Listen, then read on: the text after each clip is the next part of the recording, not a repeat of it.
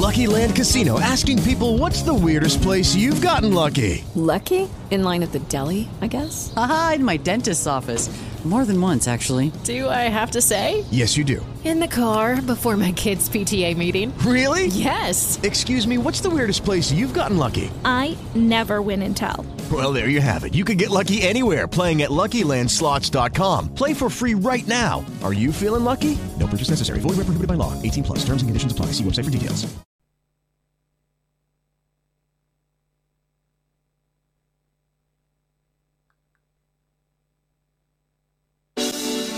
From lakes to rivers, mountains to sea.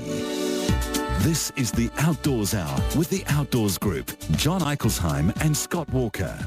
Well, this evening we've spoken to multi-sport people up in the mountains. We've spoken to people struggling with whales. And now we're going to go inland and talk a bit of hunting and a bit of outdoors with Stephen Spargo. Now, Stephen is based in Taupo. He won the local hero honour in the 2012 New Zealander of the Year Awards. He's got a media background. He does a hunting podcast. He's been scouting for a couple of decades. And he's currently, I believe, Taupo's hunting and fishing manager, aren't you, Stephen? Gee, you've done your research. So all of that. Yeah, that's quite a CV. Quite a CV, Stephen, isn't it? Yeah. And I suppose it's about... the great thing in New Zealand is I choose to live in the central North Island. It's the gateway to some of the best outdoors in the North Island. And, you know, we're 20 minutes away from anything. And even if you're in the middle of Auckland, you're an hour away from being in some of the best outdoor places in the world, you know. So what got you into the outdoors? Well, for me, it actually did start with scouting. And I've now been involved with the Scout movement for, coming up 30 years. And that means most of my life. I'm only in my mid-30s.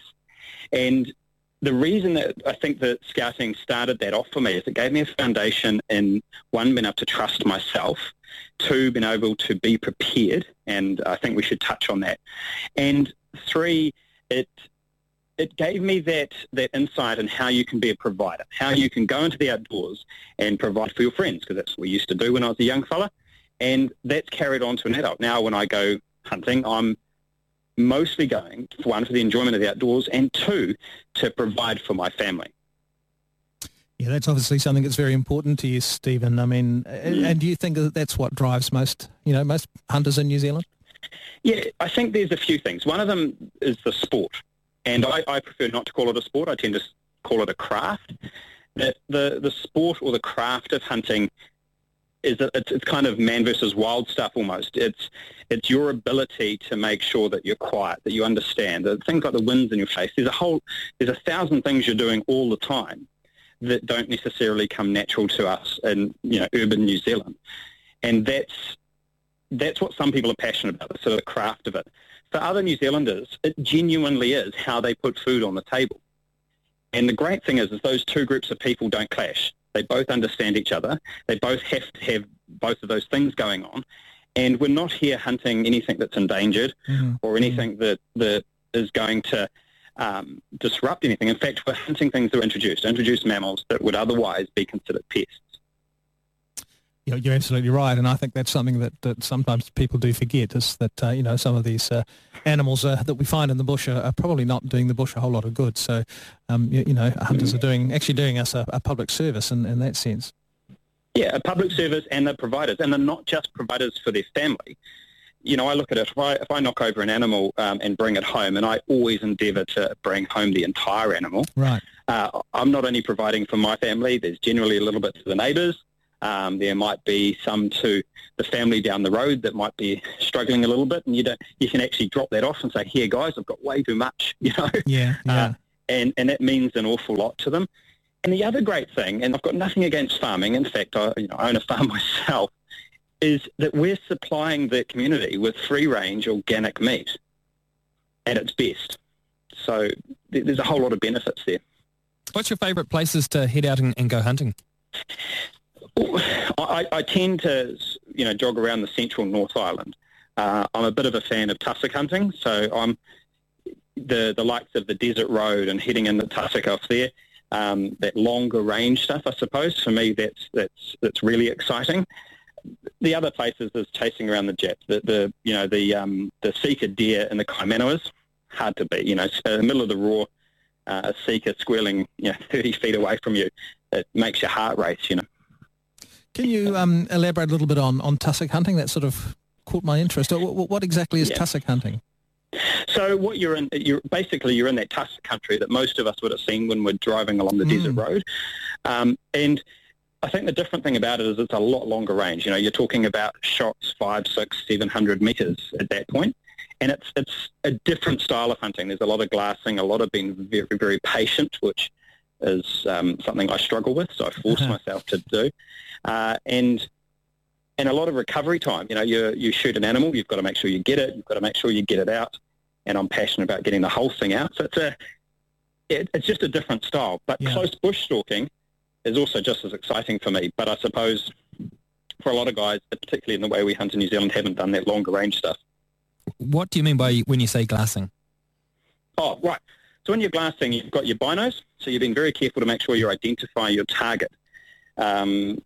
You're spending probably more time just, in front of those binoculars, looking out and making sure what you see is what you see. And you're never doing that with a firearm. So you're normally on your stomach, hidden away somewhere, tucked away out of the wind normally, and you're just staring out into that vista and finding those animals. And then making a call. Do I need to get closer? How am I going to do that without them winding me or seeing me? So there's an element of stalking in it, and then it's sometimes you're setting up a shot for 10 or 15 minutes before you take it. And I guess that falls into the sort of safety and education side of hunting, which you like to share around as well. Yeah, if you listen to my show, I talk a lot about that. And one thing I'm very careful about is not to be so arrogant as sounding like that it could never happen to me, I think the moment I think it can't happen to me is when it could happen. I think about being vigilant and understanding that we're human. Humans make mistakes. And the moment we think we're not going to or we're above it, we're in that danger zone all of a sudden. So, yeah, spending a lot of time identifying your target. I know it sounds, we've heard this 1,000 times as hunters. But we've got to do it more. We've got to keep remembering, identify your target. And if you're not sure, don't take a shot. Absolutely. And in fact, if you're not sure where all your friends are or the mates that you're hunting with, don't take the shot. Because it's generally mates shooting mates. That's the horrible thing about it. It ruins so many lives. And it's generally, it breaks up families and friends and, uncles and daughters. And it's just a horrible thing to have happen. And being vigilant, understanding it could happen to anyone, and making sure it doesn't. We're speaking to Stephen Spargo, who runs the Hunting Show podcast, which you can get on iTunes and all your other podcasting platforms. He also is the Taupo's hunting and fishing manager there. And Stephen, you've done quite a lot with scouting. So do you take the kids out hunting, or what do you do on the scouting side of things? Yeah, that's a really interesting point. So I have done. I've taken kids into the hills with that, the idea of teaching them about food gathering. And for me, that's interesting. There's some cultural stuff you've got to understand with that, But I think that understanding where meat in particular comes from and having a real deep understanding of that. The supermarket. It changes the way you think. And a lot of... I wrote an article for NZ Outdoor magazine coming up a couple of years ago, and it was hunters versus vegetarians, And probably the premise of the article was that hunters and vegetarians have a whole lot in common. Right. We both really think about our food. We have an understanding about where food comes from, and we generally make an ethical choice about where our food comes from. So although we're on different sides of the coin, the decision-making process is quite similar. And there's that last point about eating meat and killing animals that we will never agree on. But to get to that decision is quite similar. And I think that's a really interesting thing to put young people through. And it could go the other way. I'm not touching meat ever again. Just seeing that.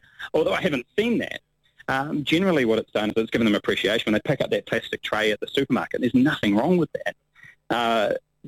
It's about understanding that a life was taken for them. Preparation to take a whole bunch out into the outdoors, a whole bunch of kids, must take a little while. Yeah, and it's about being prepared, not just for youth, but for adults. And I think I would just quickly run through some of the things that you need to think about. One thing that we tend to do when we go outdoors is the first thing we don't think, or a lot of people don't. Thinking, you can go 3 days without water and 1 second without thinking, and things can go horribly wrong. Yeah. So thinking all the time, and that's what you're instilling it in young people, but I'm installing that in adults as well, that, if the river was to your left and you managed to keep it to your left that entire time, well, all you have to do to get out again is keep that river to your right. And making those little observations and understanding and making some good decisions on the way. Like, if I go down here, that's going to hurt. How about I don't? How about I find a better way to do that? And not panicking in the outdoors. Sorting out water, food. I always say that the first thing is thinking, second thing is medical, blood and air, making sure those things are safe. Thirdly, food.